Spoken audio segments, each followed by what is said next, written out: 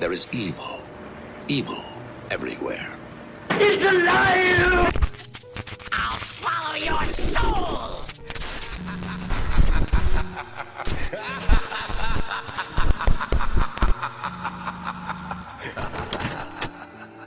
Hello there, and welcome back to The Midnight Channel, the show dedicated to the exploration of everything dark and disturbing this world has to offer.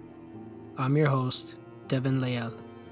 On this podcast, we upload twice a week, every week, and look at some of the most eerie things inside of this world we call home, online and off, real and fictional. This is the Wednesday show, part of a side series called The Midnight Tale. Every Wednesday, we'll tell scary stories from all over the internet, either real accounts of the paranormal or fictional oddities that are bound to keep you up at night. Regardless of where it comes from, there's always another story to tell. This week, on The Midnight Tale, we'll learn about hell and all of the forms it can take. We'll learn that it's much more closer than you think.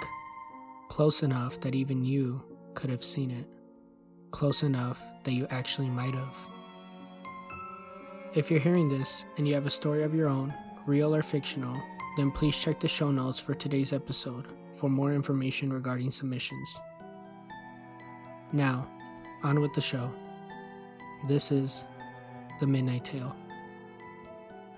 This show is best enjoyed in seclusion, at night or in a darkened room. The experience is most rewarding when you are left alone with your imagination. Warning: this story contains themes of fear, kidnapping, domestic violence, and graphic imagery that may cause discomfort or stress. Listener discretion is advised. So, did you hear the ice cream man last night?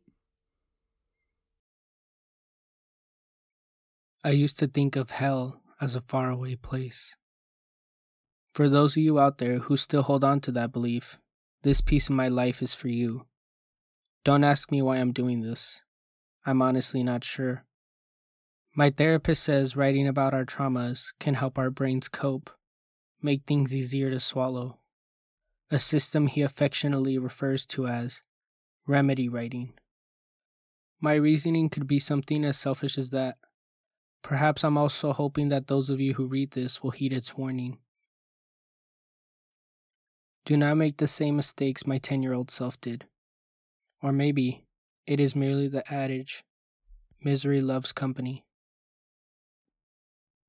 I grew up in a middle-class suburb in Ventura County, not too far from Los Angeles. Our house was one of the many cookie-cutter homes separated by white pickets or chain-link fences. My mom, a soft-spoken, dream-driven woman, worked from home as an editor for a growing magazine. My father spent every day in Simi Valley, where he worked as a cargo loader for trucks. After a day of lifting, managing the forklift, and meeting every physical demand, he'd come home sore and irritable. I remember staring eagerly at the clock, watching it tick revoltingly slower every time I checked. Then came the magical chime that sounded our freedom. Summer break had started, and school finally released us from our desk shackles. I think I missed that most about childhood. The raw, unfettered excitement I had for things. The sort of overwhelming avidity that keeps you awake at night, just waiting to look underneath the Christmas tree. Just waiting to see your new birthday cake. Just waiting for a brand new day. We eventually lose it as adults, once the day-to-day exhaustion and cynicism sets in. With summer came many things that have permanently crystallized in my memories. The smell of backyard barbecues, the giddy laughter of kids running through the sprinklers while their parents gossip on the porch, the golden bar of sunset slowly sinking down the street, and of course, how could we forget the ballad of a summer heat wave, the ice cream man's jingle. That's how it all started. It was on a warm Wednesday night. An awful gnawing hunger pulled me out of my sleep. Unable to ignore it, I slipped out of bed and crept past my parents' bedroom. I was craving something sweet from the kitchen. Settling on the last of our pudding cups, I also poured myself a small glass of milk. It would be enough to shut my stomach up. As I started back to my room, a faint sound caught my ear. A song, like one you'd hear drifting out of a music box, was coming from outside. I walked to the window and peered through it. The muffled tune, more specifically, Pop Goes the Weasel, was coming from down the street. An ice cream truck. I had never seen Mr. Mason out this late before. He was one of the residents of our neighborhood who decked out his gray van to sell frozen treats. But he usually started his route at noon, when the sun was at its cruelest. Maybe it's for the adults, my 10-year-old brain thought. The truck coasted by my house, moving tantalizingly slow with its happy electric chime. It wasn't Mr. Mason's van. The truck was a pale green with blue accents on the lower half. On the side of its metal body was a large circle with the print of a cartoonish boy in the center. He had blue skin, big black eyes, and a white soft serve hairstyle. His pupils were notched to create the illusion of a glare on his smiley Looney Tunes face. One of his white-gloved hands held a fudgsicle to his mouth, while the other gave a big thumbs up.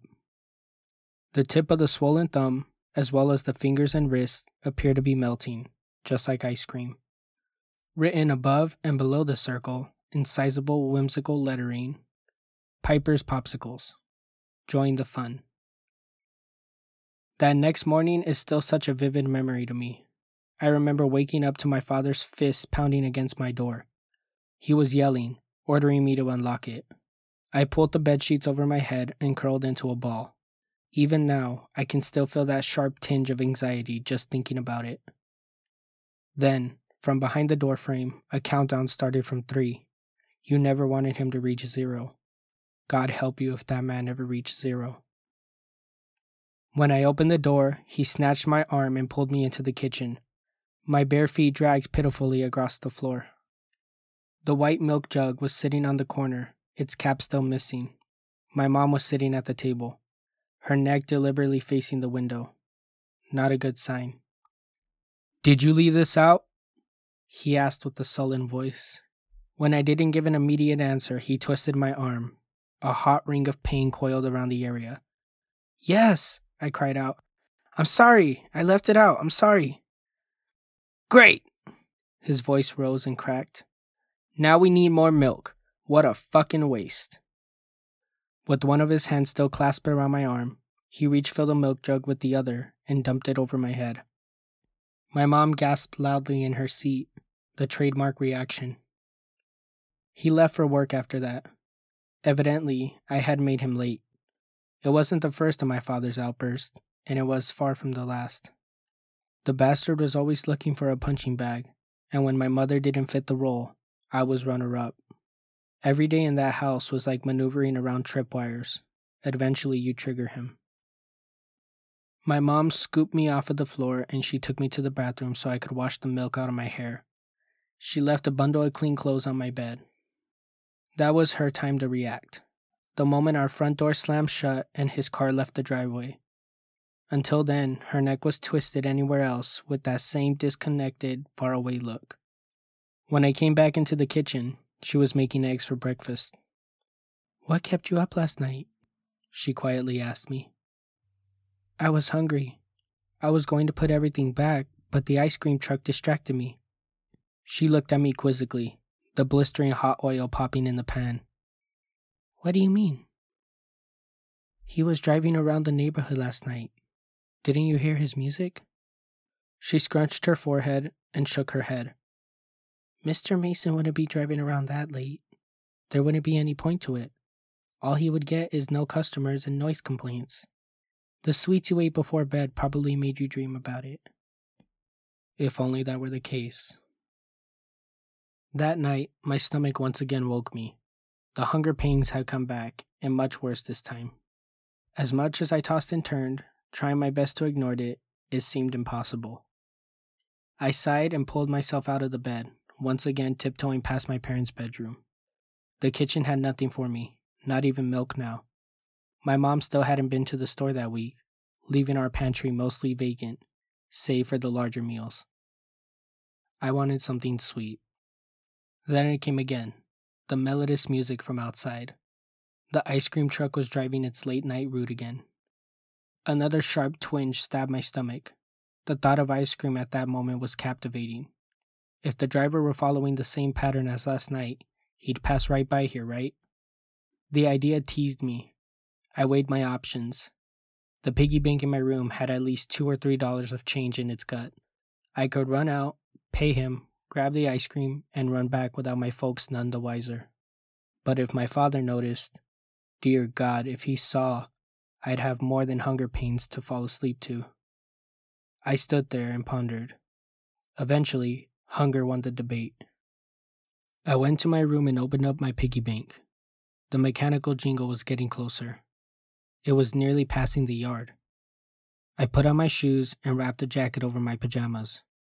Carefully, I unlocked the front door, praying that the click wouldn't be too loud. I discreetly pulled it open, just enough for my small self to slip through. Luckily, not enough for the hinges to creak. I ran across the grass and down the driveway in my sneakers. There it was, steering slowly towards me. The song churning out of the speakers, situated at its top, sounded so familiar to It's a Small World. It pulled up and stopped near me. The cartoon caricature with bright blue skin, presumably named Piper, smiled down at me. Behind the hum of its engine, I heard something suddenly clink inside of the truck. The music stopped and someone hoisted open the vendor window.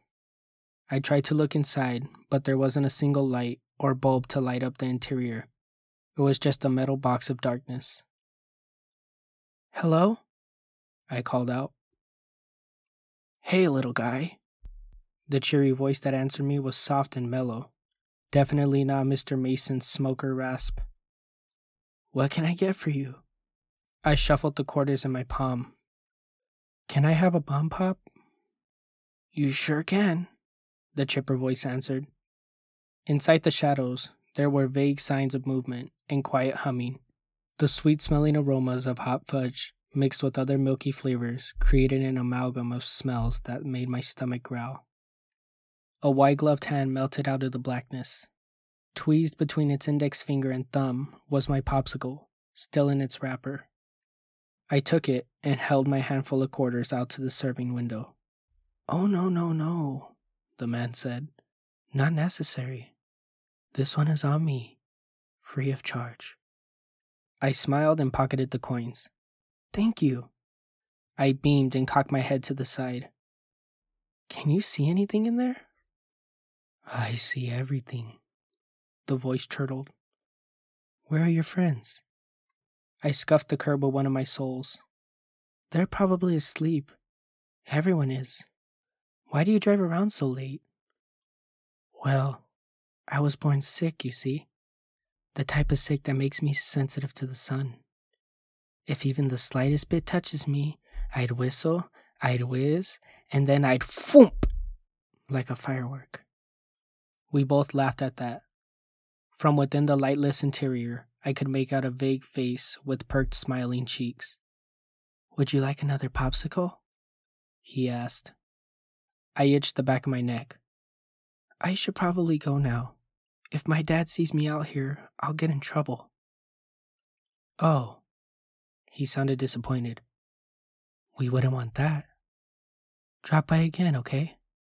Bring some friends next time." "I will." I smiled and waved as I carried my free popsicle back to the house. The door quietly closed behind me. My parents didn't hear a thing. On my way back to my room, I peered out the window. The ice cream truck was still out there, sitting motionless in the front of my house. Finally, the wheels started turning, and the music began a new chorus of Home on the Range. I ate the tricolor popsicle in my room. The flavor that tingled over my tongue was like nothing I had ever experienced. I am not exaggerating when I tell you that words will not do it justice, but I will do my best. It was a beautiful mixture of cherry, lime, raspberry, and something else, something different. It was like a literal rocket had propelled itself through my system and left a sputtering trail of joy. Every bite only brought me to a higher atmosphere. It was fantastic, enjoyable, and worst of all, unnatural. I slept like a baby that night, with more than a satisfied stomach. The next day, I biked around our neighborhood with a few friends. We had chosen a miserably hot day for it and quickly regretted the decision. Luckily, we found a large tree and sat with our bikes in its cool shadow. "Have you guys heard it too? The ice cream truck man at night?" I asked everyone. They shook their heads, trading off skeptical looks at me, except for one boy, Matthew. He was pudgy, wore a pair of square lens glasses that complemented his round face, and he had cheeks splattered with freckles. We weren't close friends, but mostly knew each other from school. "I've seen it. Parked right outside my house," was his tepid response. "The guy waved at me from the window. I thought it would wake my mom up, but she slept like a boulder." Before I could answer him, it was as though the devil himself had heard our chatter, and then we heard the music. Mr. Mason's ice cream van rounded the corner, blasting the first few bars of its tiny melody. That was just what we needed right now. The perfect solution for that brutal summer day. Ever since the bomb pop from last night, I'd been craving another. My thoughts kept returning to it, the lingering flavor still flickering in my mouth. I was almost drooling. I wanted more. Mr. Mason quickly spotted us and pulled up with a smile. He spoke in a grizzled, unique voice, which I now realize was a thick Turkish accent. I handed him the change in my pocket and waited for the wondrous rocket-shaped popsicle. The moment I grasped it, I immediately tore off the wrapper and sunk my teeth into it. Then, just as quickly, I stopped and gagged. It was bitter, like I had just taken a bite out of frozen wax. The taste covered my tongue and clawed the back of my throat. I let each of my friends have a lick, except for Matthew, who immediately declined. They all said it tasted normal, not sharp or waxy at all. My friend who had asked for the same thing even let me try his. It was horrible, absolutely horrible. None of them could taste it, the disgusting flavor. I lay in bed that night, staring at the ceiling and shaking. The pulsing red numbers next to my bed read 2 a.m. My eyes were red and swollen from the hours of crying. Pain lanced the purple pear-shaped bruise on my leg, a reminder, courtesy of my father, that after a grueling day of work, he did not deserve to come home to a bike left in the driveway. It would, unfortunately, be another 9 years of this before the untreated blood clot in his leg would take his life. A few days before the accident, I told him to go fuck himself. But my father wasn't the reason I couldn't stop shaking. It was the cravings. The throbbing spasms of hunger had been haunting me for the past few nights. They were back with a twisting vengeance, worse than ever. After Mr. Mason had given me the popsicle, I'd spent the rest of the day trying to get rid of that vile taste. Nothing was working. In fact, every sweet thing I tried tasted just as bad. Even my favorite juice was developing a sharp, greasy aftertaste. I bit deeply into my knuckles, a nervous habit I'd acquired over the years, which has now left a roll of callous depressions there. I needed something sweet. I'd have killed for something sweet. Then it returned, the music outside my window. Just down the street, the late-night ice cream truck was making its rounds. That was it, the answer to my prayers. Without thinking, I sprang out of bed and grabbed my jacket and sneakers. Slipping out of the house was just as easy as the first time. Mostly fueled by hunger, I ran to meet the truck halfway. It rolled to a stop, clearly spotting me. Not that I was hard to miss, of course. I ran next to its minty green body and impatiently waited. But nothing happened. "Hey, kiddo," the voice said through the open passenger window. "Sorry about that. My hatch is stuck and won't open. What can I get for you?" "Another bomb pop, please?" I asked pitifully. Hiding the pleading whine in my voice was impossible. "Not a problem. Let's have a look-see." I could hear him rummaging around, muttering incoherently to himself. He returned, sounding less than cheerful. "Well, that isn't good." My heart sank like an anchor. "What isn't?" "It looks like I'm out of those for the night." Dang, what bad luck. A painful throb wrapped my stomach, making me wince. "Something else," I begged. "Can I have something else?" He rummaged around some more and sighed heavily. I'm sorry to say, but it looks like we have nothing left. Tears rushed into my eyes. Hopelessness bubbled up inside of me. My solution, the one sure thing I needed to get rid of these cravings, was gone. I started the miserable walk home, back to the bed I knew I wouldn't be able to fall asleep in.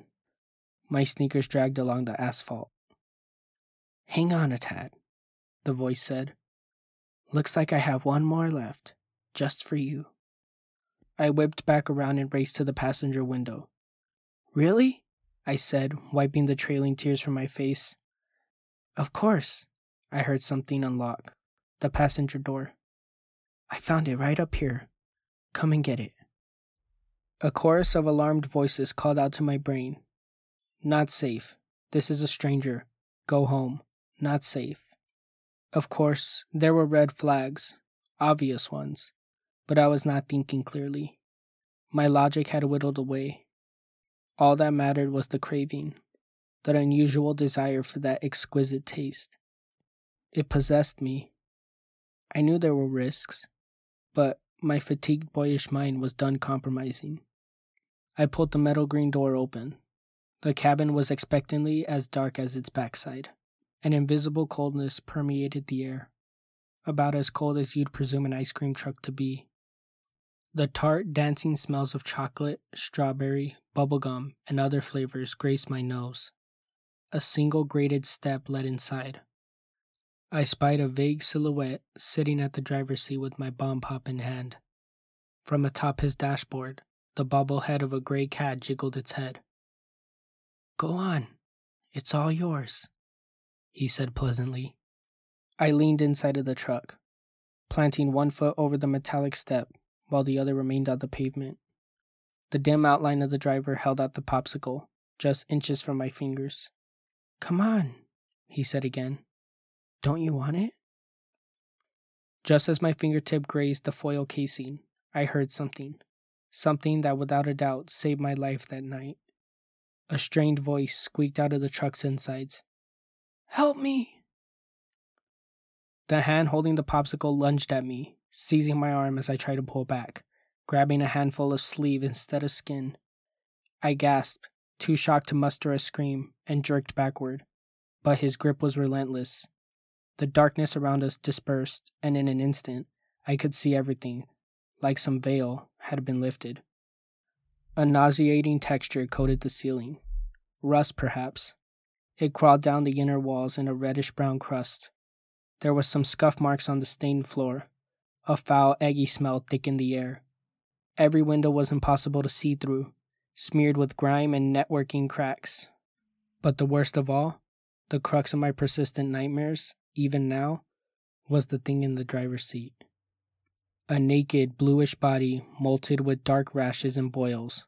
Folds of excess skin snagged off its bloated frame, almost like it was melting. One of its long, double-jointed arms was pulling at my sleeve. The loose flesh that hung off of it wobbled and jiggled like sacks of a trapped liquid. And then, its face, the horrible, horrible face, was creased with a clownish smile. Its gums were gray and infected with bent teeth jutting out of them. It looked bald at first glance, but a few straggly white hairs sprouted from its swollen blue scalp. One of its eyes, a pitch-black sphere, was rooted in its cheek, like it had slid down from the socket. The only thing remotely human about the thing was the way that it sat in the driver's seat. One ugly hand on the steering wheel, the other still trying to pull me closer. A guttural voice spat out of its mouth at a sickeningly cheery octave. Don't you want it, little guy? I screamed and didn't stop screaming. The sanity drained out of me in fat, seeping tears. My vision was a wet, blurry haze of horror and internal voices screaming for me to run, run, run, run. Suddenly, something was ripping. I flung myself back onto the asphalt. My sleeve was now a bloodless gash of torn fabric. The nude, humanoid thing was exerting a strange, huffing, gurgling sound. Maybe laughter. I don't care to know for sure.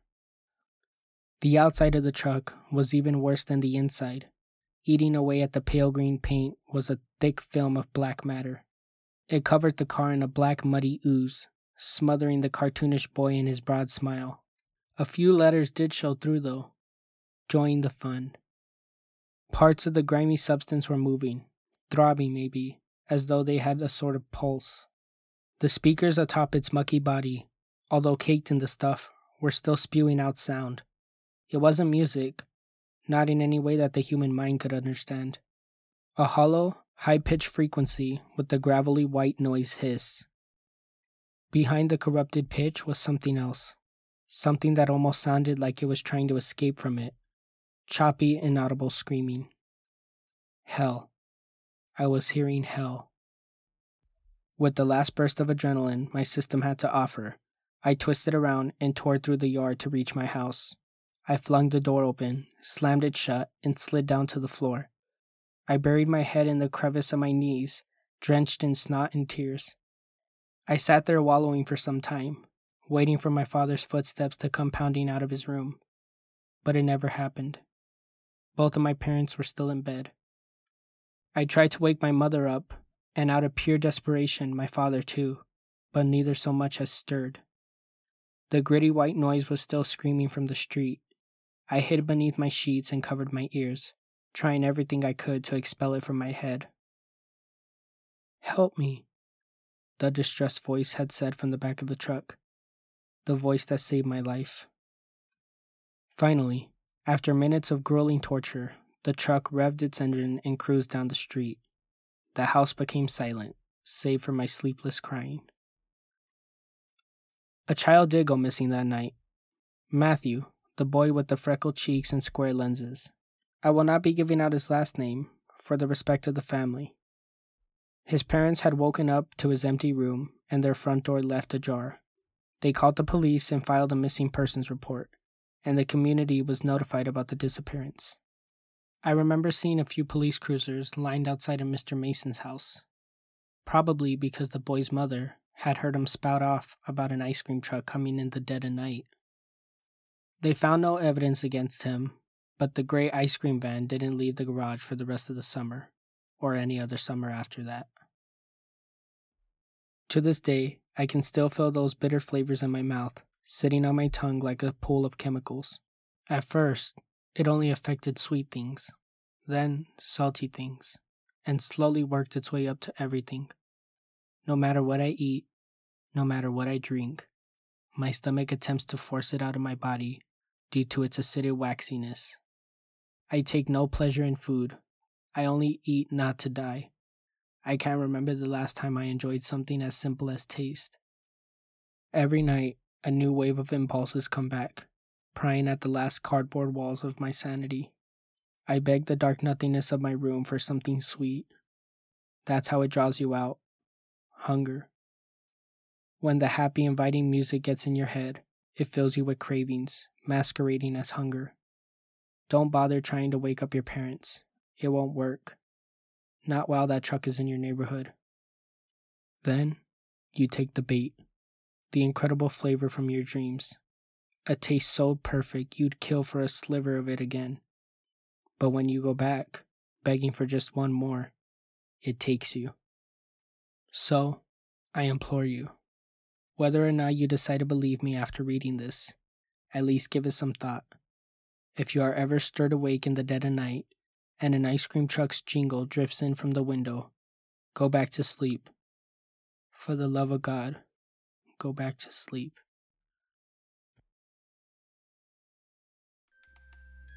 Welcome back. I hope you didn't try any of the ice cream. That was Did You Hear the Ice Cream Man Last Night? Written by Michael Paige. Thank you for tuning in to tonight's episode. I hope it didn't make you re-examine your childhood. If you enjoyed the show, please share it with your friends and be sure to come back next week to hear another Midnight Tale. Any and all support is highly appreciated. And please, consider supporting the author of today's story. All links will be listed in the show notes for the episode, along with information on how to share your story and a link to support the show if you'd like. Well, that's all for tonight, so I'll leave you with these words of caution. Tread carefully during your next midnight binge. You never know what it could cost you. God bless. This broadcast has been concluded.